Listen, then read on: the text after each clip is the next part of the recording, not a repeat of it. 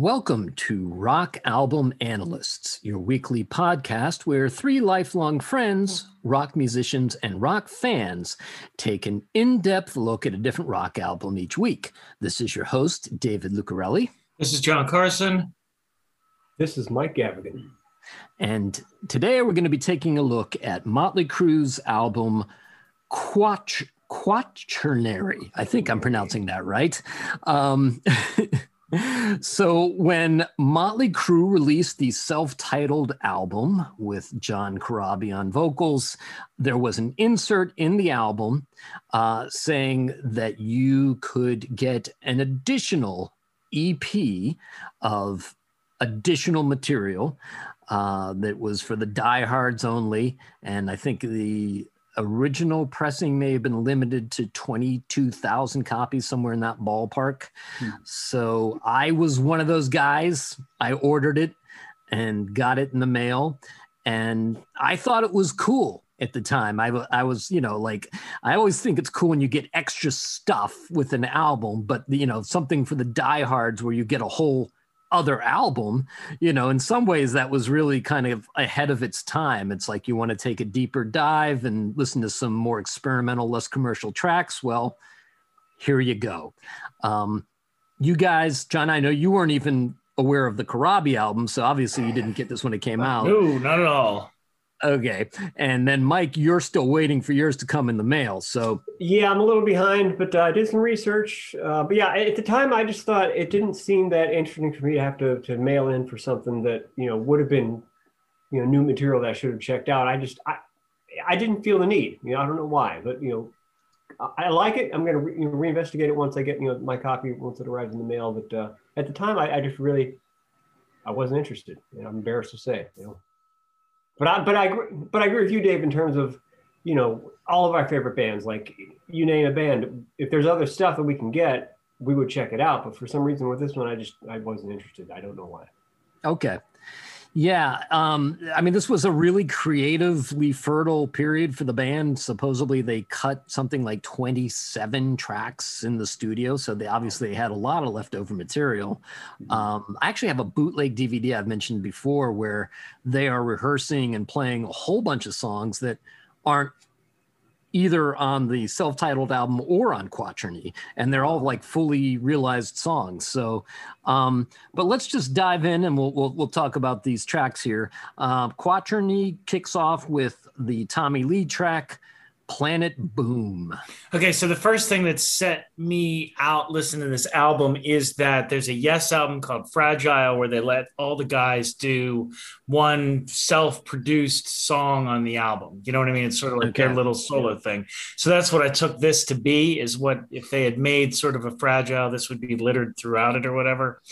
Right. Or it's like the Kiss solo albums, but everybody gets one track essentially. Right. Yeah, exactly. Yeah. So Planet Boom, I thought it was pretty cool that it's written by Tommy Lee. I've got, another interesting thing is they use a lot of the like dialogue of them talking back and forth, sort of remixed. You know what I mean? It's almost like, hey, we're getting a fly on the wall view of this kind of stuff, although it's not really. A lot of it also reads like I've got blisters on my fingers. Was it actually something that they came up with? You know what I mean? You're suspecting kayfabe. Right. Yeah. Right. So I actually, my favorite part was like, what do you do? Work at a bank? Tommy Lee says, I hate wearing clothes, and they go, well, why don't you play naked? Why? Do you work at a bank? Yeah, right. In some ways the banner is more interesting than some of these songs. Right, actually. Yeah, I thought that was actually the most interesting thing. It's serviceable industrial. I remember it from Barbed Wire. I remember seeing that movie, you know what I mean? So right, and Tommy Lee actually put a different version of the song on his solo album, I want to say. Yeah. Right, which had the video that was on. Yeah, I remember that too. So I actually am very familiar with the song and didn't realize I was that familiar with the song. And the song is serviceable industrial. There's nothing that goes on there. I mean, it's not Rob Zombie level. Whenever you listen to a Rob Zombie song, you sort of think there's something going on in there, but I don't really know what. You know what I mean? And this apparently this song is all about a freaking car, but maybe there's more going on, that kind of stuff. But they sort of do take a page from the Rob Zombie book of sort of a lot of repetition and that kind of stuff. So it's serviceable. I liked it. I mean, I liked it in the movie. It works more. It made me think of the movie more than it did of like actually paying attention to the song. All right, Mike. Yeah, I agree with just everything that John said. It's kind of like a rap industrial metal kind of thing happening. It's cool to hear Tommy sing some lead vocals. Hey, like again, like the Kiss solo album concept. The riffs are heavy, and one of the interesting things I found about this was I didn't realize it. I don't remember them doing it, but I guess they played it on the Motley Crue album tour. It was part of the set list. I don't remember them playing it. I vaguely remember them doing it, but I don't know if they really did it live or if they just played it as one of the part of the pre-show. Oh, okay. Maybe that's why I don't remember it. All right. Well, okay. Either way, but in terms of the rock aspect of it, the descending riffs in the song remind me of Alice in Chains, which would have been around that time as well. Mm-hmm. But I also agree that sometimes the dialogue on this EP is more interesting than the songs, but in a fun way. It's kind of cool to hear, musicians sort of and producers, kind of taking the piss out of each other, because anytime I've ever seen footage of, Bob Rock working with another band, with a band, there's always that kind of thing, like, well, okay, go ahead, Kirk Hammett, be the guitar god, give me a solo, and then like there's Lars in the background going, oh, that's horrible, what's going on, so it's interesting because you got a producer like Bob Rock who's such a great producer and gets great, work out of artists. But then there's always that negative vibe in the studio when you see those guys, doing their thing. But at the same time, we've all been in studios doing stuff, and it's fun to see musicians interact. And when somebody's not really, doing their thing, and you gotta get better. Yeah. The last thing I'll say about it is it's cool. It's a cool thing for, let's say, non-musicians or people who've never recorded in a studio. See what really goes on, because it's a high pressure situation, but there's also a lot of joking around as well. And that somehow brings about a better product. It's interesting you say that, because the first thing that pops into my mind is the concept of like postmodern deconstruction. Like, and I know that's totally ridiculous when you're talking about Motley Crue, but a lot of artwork at this point was showing the process. You know what I mean? It was like, this is how it's done, that kind of stuff. So maybe that was sort of what was informed in this kind of stuff. I mean, I'm sure it was just like, part of it was like, look at how cool we are. But a lot of like movies at the time, and I can't think of any examples, but I'm thinking of like different photographers and things like that. They would show the setup. They would show, you know what I mean? There would be stuff that it showed the process of the creation of the work or whatever. Now, mind you, the process they're showing is about Tommy Lee complaining about having to wear clothes, but still, it's, they're definitely showing you that there is other people at work there's, you know what I mean? That this stuff doesn't just spring from the head of Zeus. There's people that actually like make it. Yeah.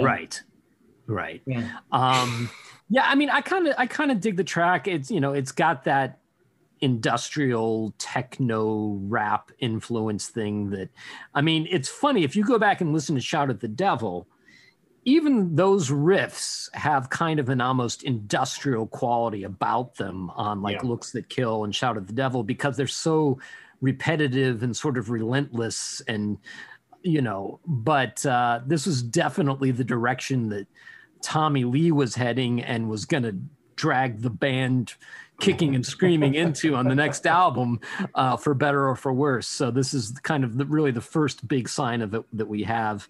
Then we have Bitter Sweet, which is a nice little pun. Bitter Sweet.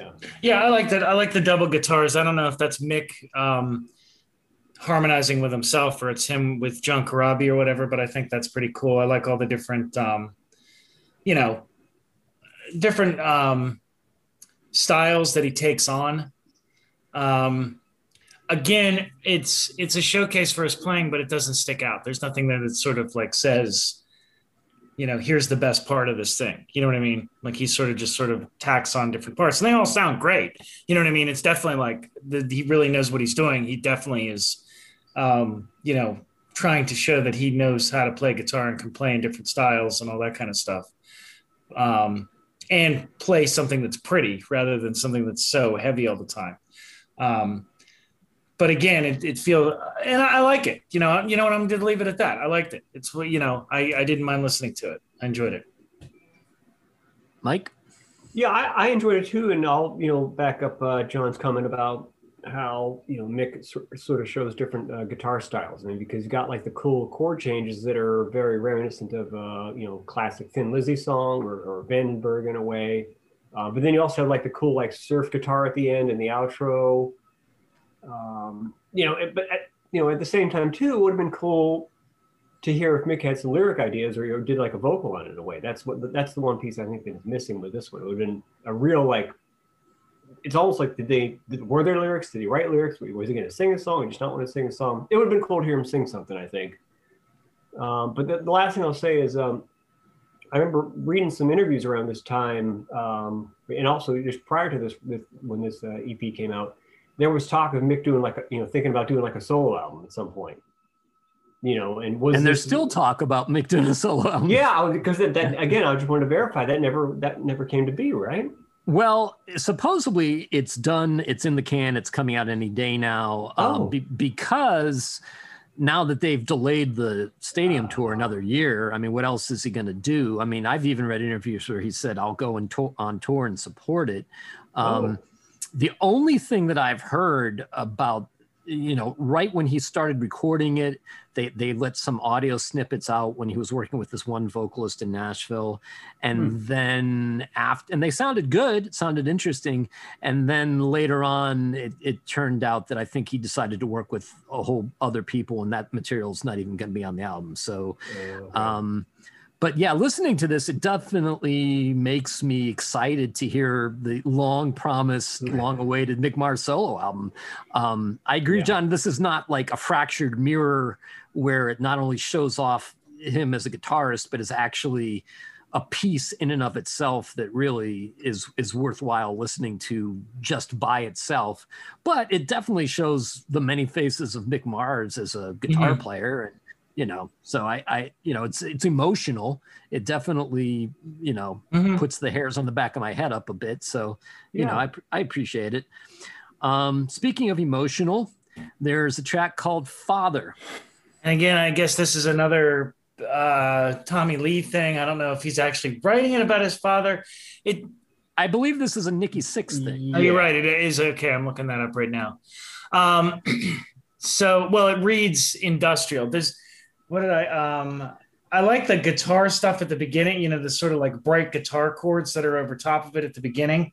It kind of reminds me of something you would write, John. It kind of has like a Dead Things quality to it. Okay. All right. Yeah. Like a beat. Like a strong straight eight kind of thing, maybe. I don't know. Something like that. Okay. Well, and the arpeggiated chords that you let ring, that's a thing that you would do. Yeah. Yeah. Sounds like Big Country a little bit. No, I'm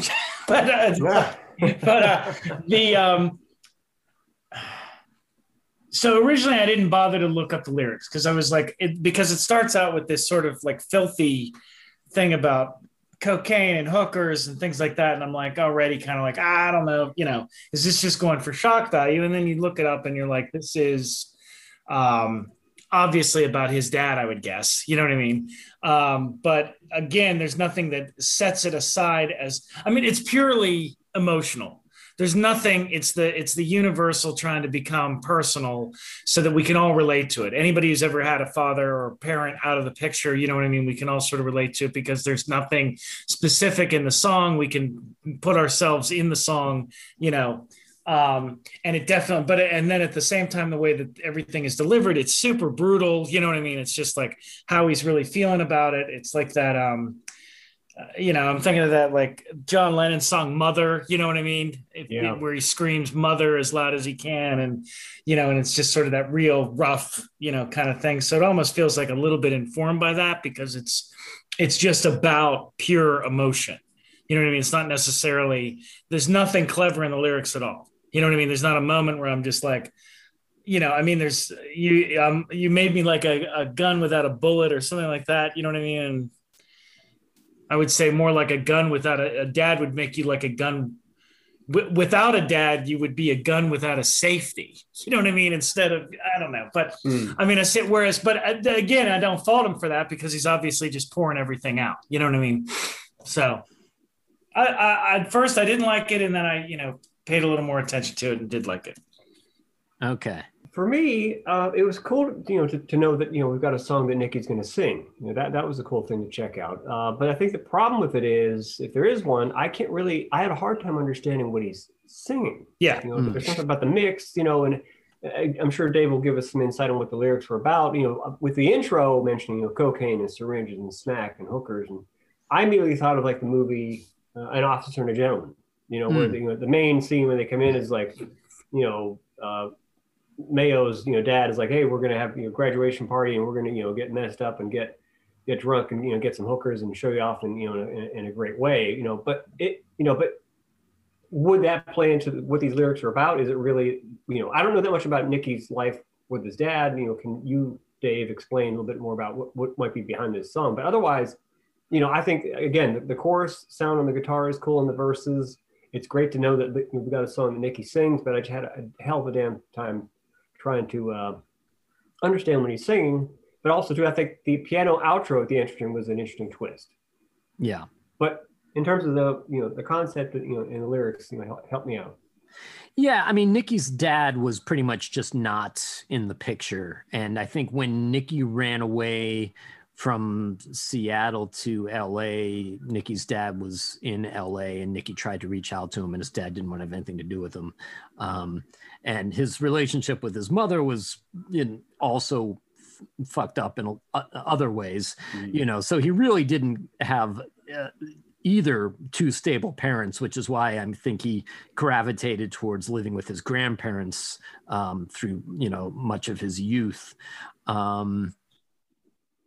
In a way, it's interesting if you think about it. Like, there's a lot of parallels between him and Gene Simmons, except the Gene actually had a stable, positive role model for her mother, but neither of them had fathers in the picture, hardly at all.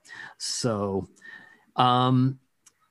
this is one of two songs that Nicky has sung in Motley Crue. There's one on the next album too, and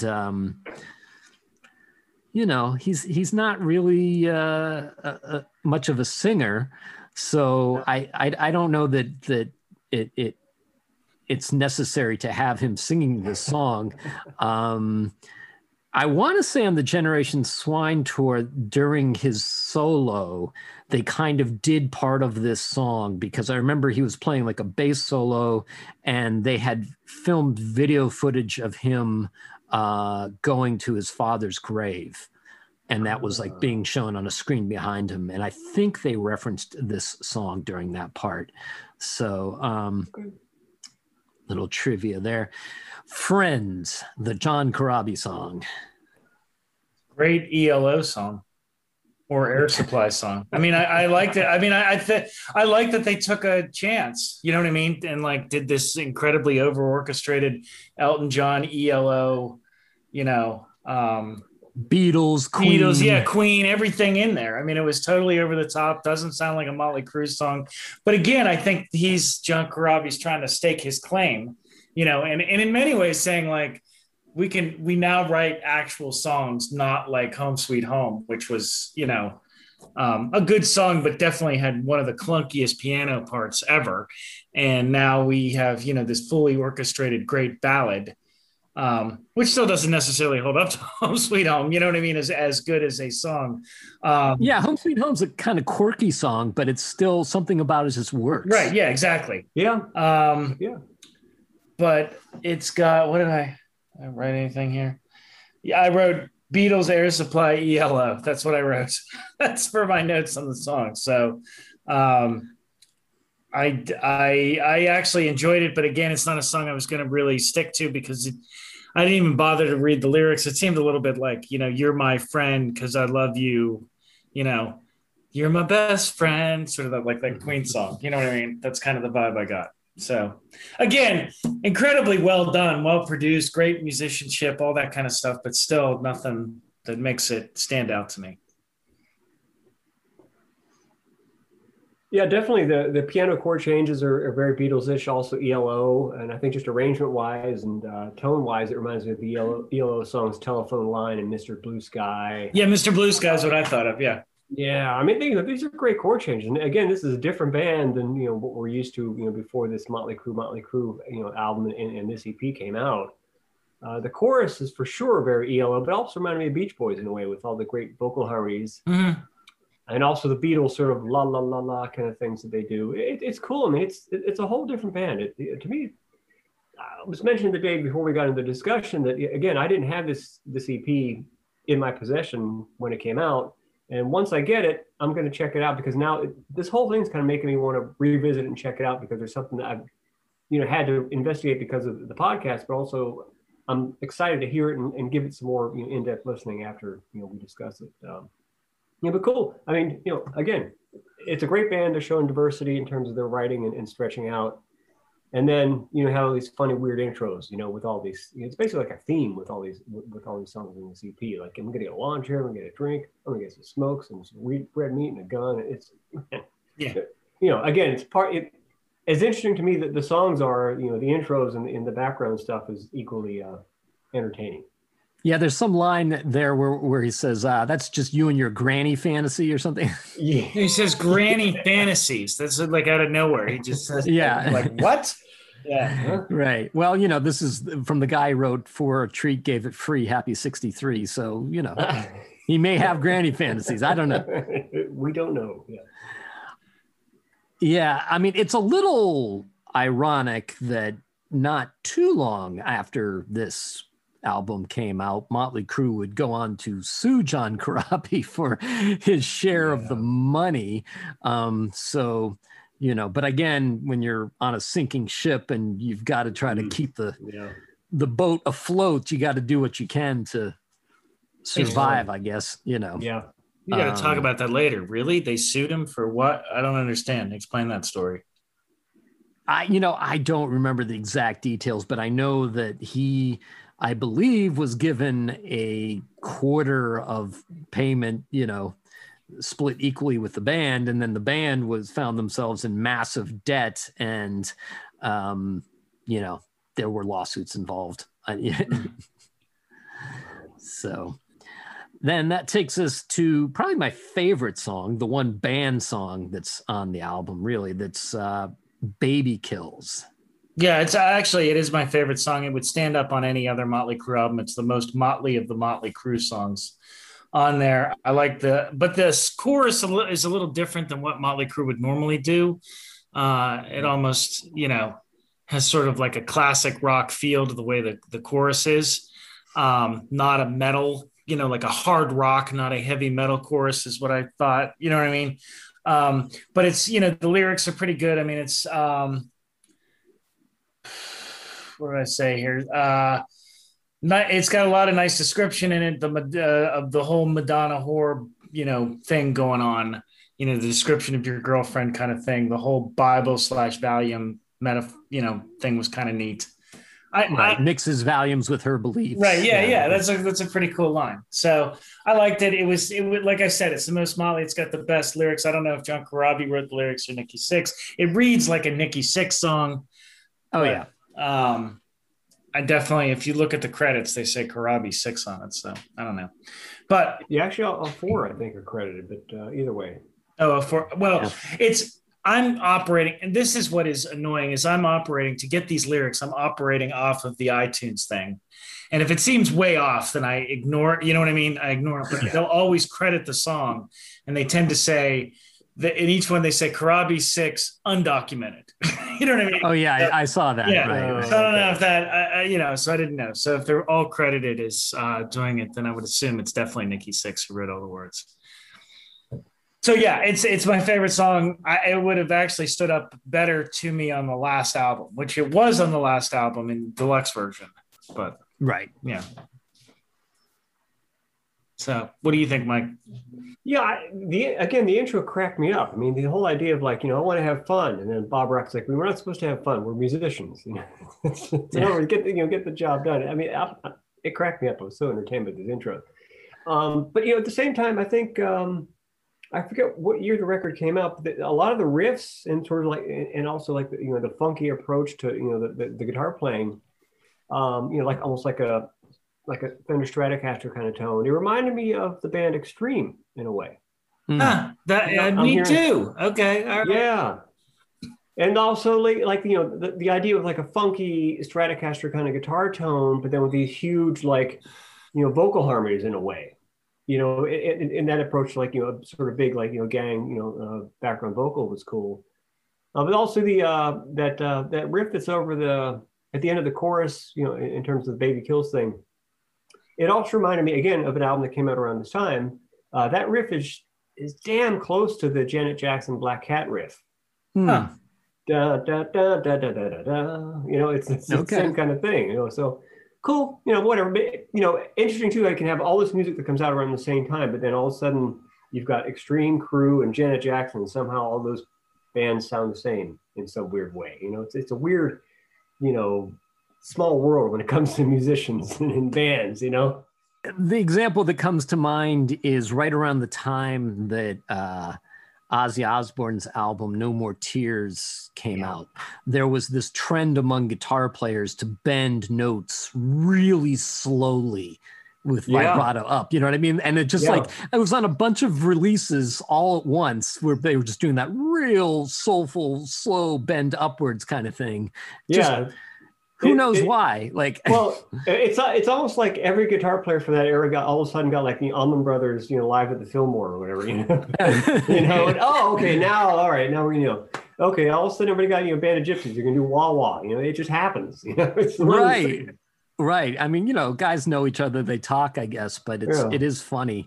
It's funny too on the guitar thing, just as, a fan of music and guitars. I mean, there's always that kind of competitive edge with musicians, and they're like, okay, I want to one up the next guy, but then everybody wants to still doing the same damn thing. Like everybody gets a wall, everybody gets a talk box, and it becomes a thing. It's everybody chases their tail, but they think they're getting ahead. They're really not. Right. Yeah, I really like this song. I think it could have been on the main Motley Crue album easily. It's one of the few Motley Crue songs that actually sounds happy. Yeah. In a way, I kind of liken it to Kiss's "Love Her All I Can" or something like that, because it's so upbeat. The chorus is so catchy.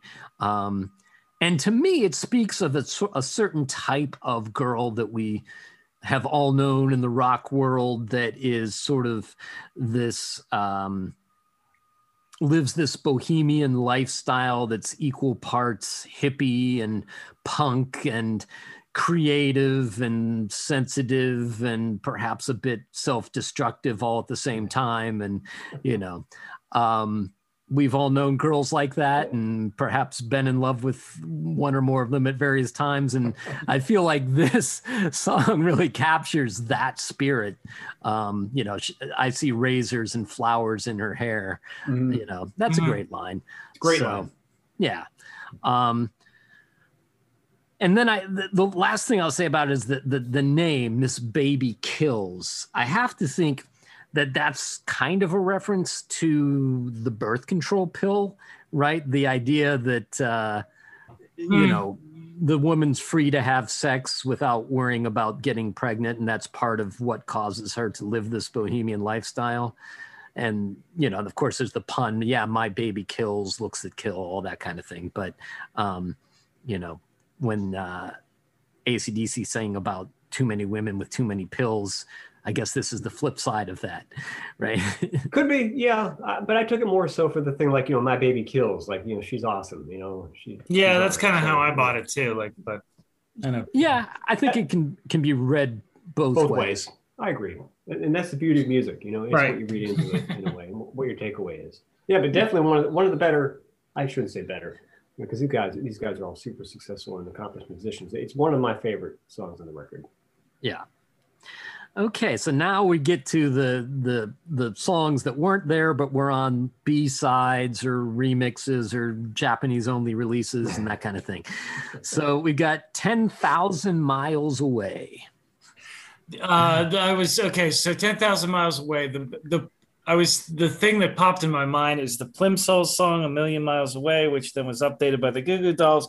It's a road song, which is I remember my dad saying this when we first started playing. He was like, just don't get to that point where you start writing, because all you do is you're on the road. So then you wind up writing songs about being on the road. And then there's a million songs about being on the road and being away from your family.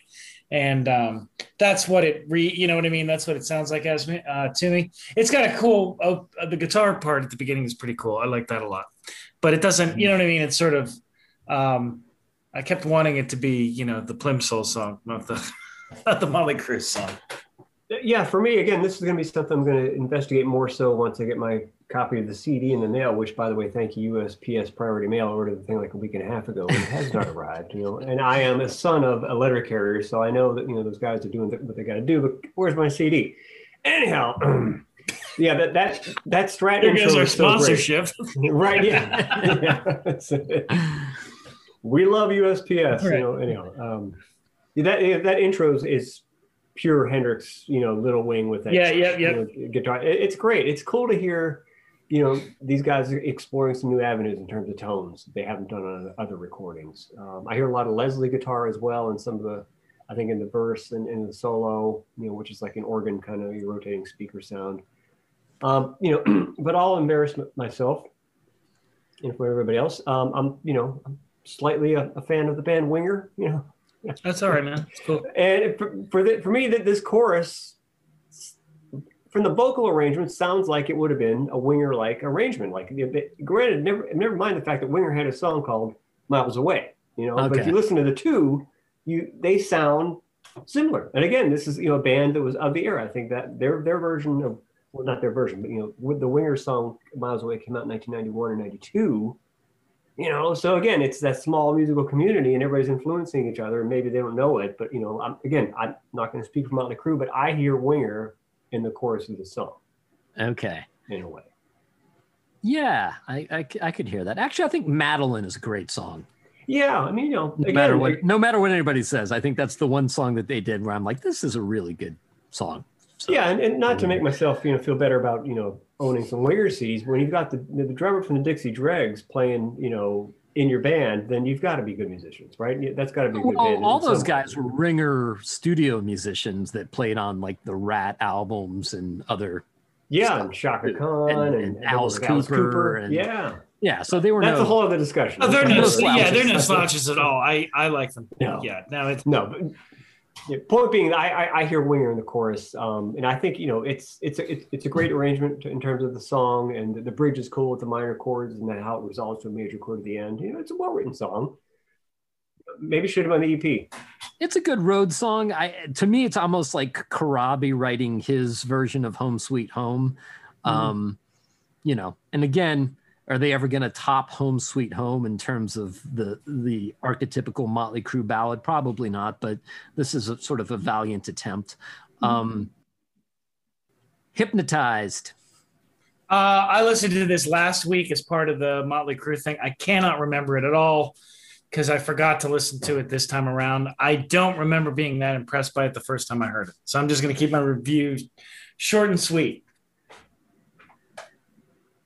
Mike? Yeah, for me, again, I'm hearing bands that were out around the time. I mean, you know, some of the riffs are cool in an Alice in Chains kind of way. You know, the solo, you know, the chords behind the solo and some of the licks remind me again of, you know, the band Extreme. And that outro where it slows down is, you know, to me for sure an Alice in Chains kind of approach, you know, but also reminds me of, you know, again, albums that came out around this time. Like, oh, no, it would have been later. You know, Kiss Carnival of Souls in a way. You know, it's like sort of like this weird, like, funky wannabe, you know, Caucasian guy, but it was soul, but then mix that with, you know, grunge, and this is what you get in my perspective. Yeah. I mean, lyrically, this song really feels like a demo to me. It feels kind of like a sketch more than a fully realized song. I heard it and I didn't remember it, so I had to listen to it again. So that's never a good sign when that happens in terms of how good a song is. But it's ours to rediscover if we choose to, you know. So it is. Living in the Know. I actually kind of liked it. It's got that Hendrix open or whatever.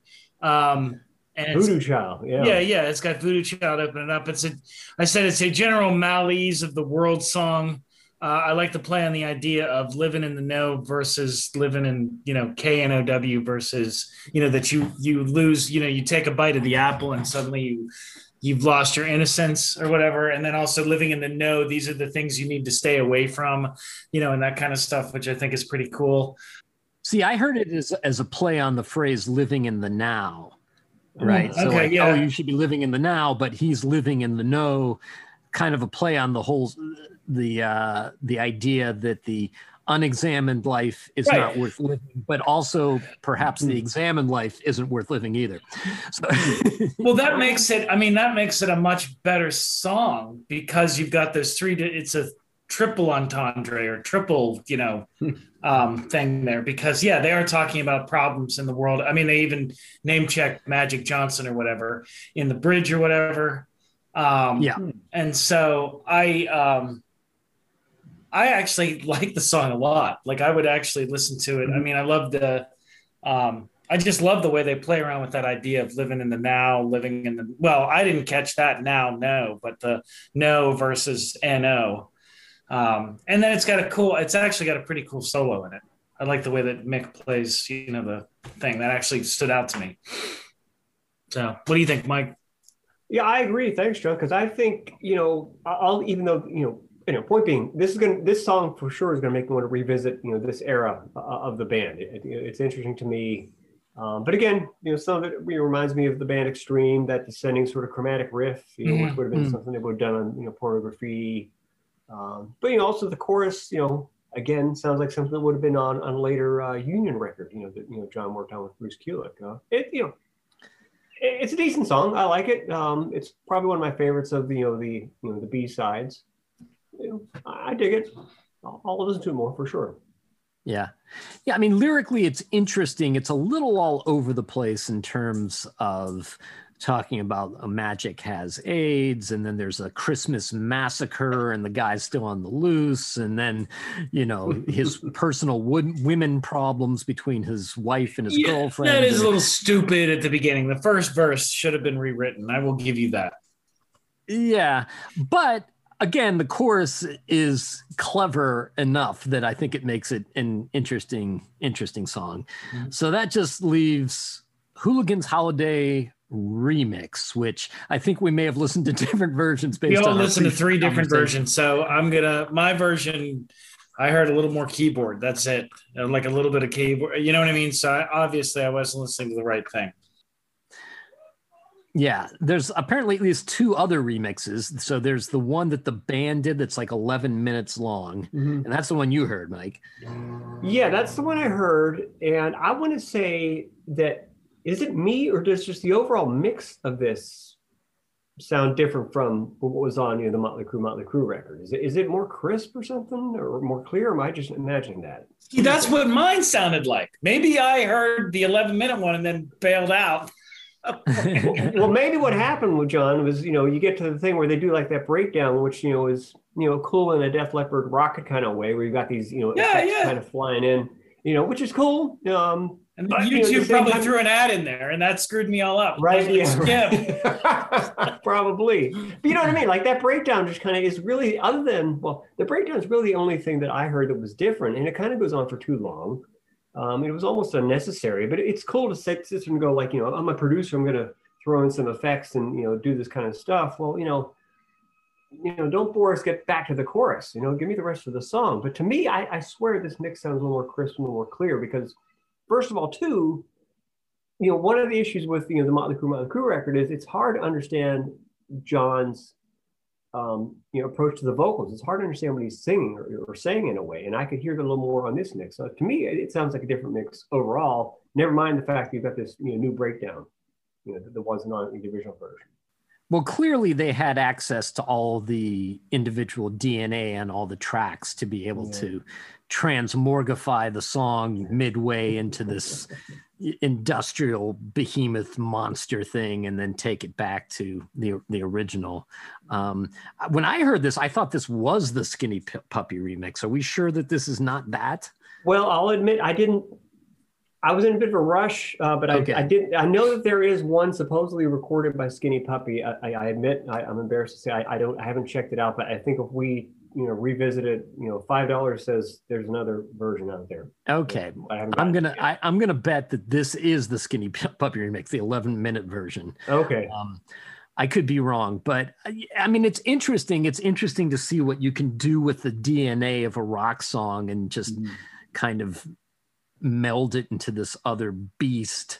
And, from a producing standpoint, it sort of satisfies your curiosity and like, oh, I see how they repurposed that part and they changed it up and now it's this thing. But does it make for a satisfying listening experience? Do I want to hear that song take 11 minutes to, go from beginning to end? God, no. No, I don't see like the Motley Crue fans sitting around going, I'm going to take a hit of ecstasy and I'm going to listen to some Motley Crue and, we're going to get into this thing. It's almost like, yes, you can branch out and do other things, but, does anybody really want to hear that? Maybe do it for your own purposes and listen at home, but, the rest of us, we might not be so interested, Well, can I bring up, if we're going to finish with this song, I have one more thing to say about some of the stuff that came out around this time. There was also something I found online where there was a version of, it was a demo version of Hammered. Okay. But the only thing I wanted to mention about that was it was refreshing to me to hear the mix because it kind of reminded me of like a Theater of Pain mix on, that song, which to me, again, works better in terms of production-wise because, the Motley Crue record is so dense and so well produced. If you check out the Hammered demo, it's just more of like a more basic, back to the roots of what they were doing in years previous in terms of the mix. I dug it. I found it interesting to check out. So you might want to check it out for yourself. Cool. Yeah, I'll do that for sure. So thoughts overall? I'm glad I listened to it. There was a couple of really good songs on it. And I'm glad I heard Bittersweet and was reminded of the fine film Barbed Wire, which I can't even remember. You mean Planet Boom? Planet Boom, right? But the Planet Boom, which came from Barbed Wire, so yeah. So I liked it. I actually kind of dug it, and it was an interesting archaeological dig. I'm kicking myself for not buying it when it came out, but once my copy arrives again in the mail, it's gonna be on my list for sure to check out. It's like, it's always fun to rediscover music that you weren't aware of from your favorite bands. And that's going to be what happens to the CD once I get in, drive around with it and check it out. I dug it. It's interesting. And I'm sure I'll, be influenced by it in some way, one way or another. Yeah. Yeah, I think it's an interesting artifact from the time, and I thought it was cool. I always like to get the Cracker Jack prizes and the prizes in my cereal, and this was like, hey, you just bought a Motley Crue album? Well, if you're a diehard, here's another one. Just send your money in and your box tops, and I thought that was pretty cool. I think the seeds of where Motley Crue was going in a lot of ways are evident on this album, and I think they show themselves much more explicitly for the band in Generation Swine. So we'll talk about that album next week.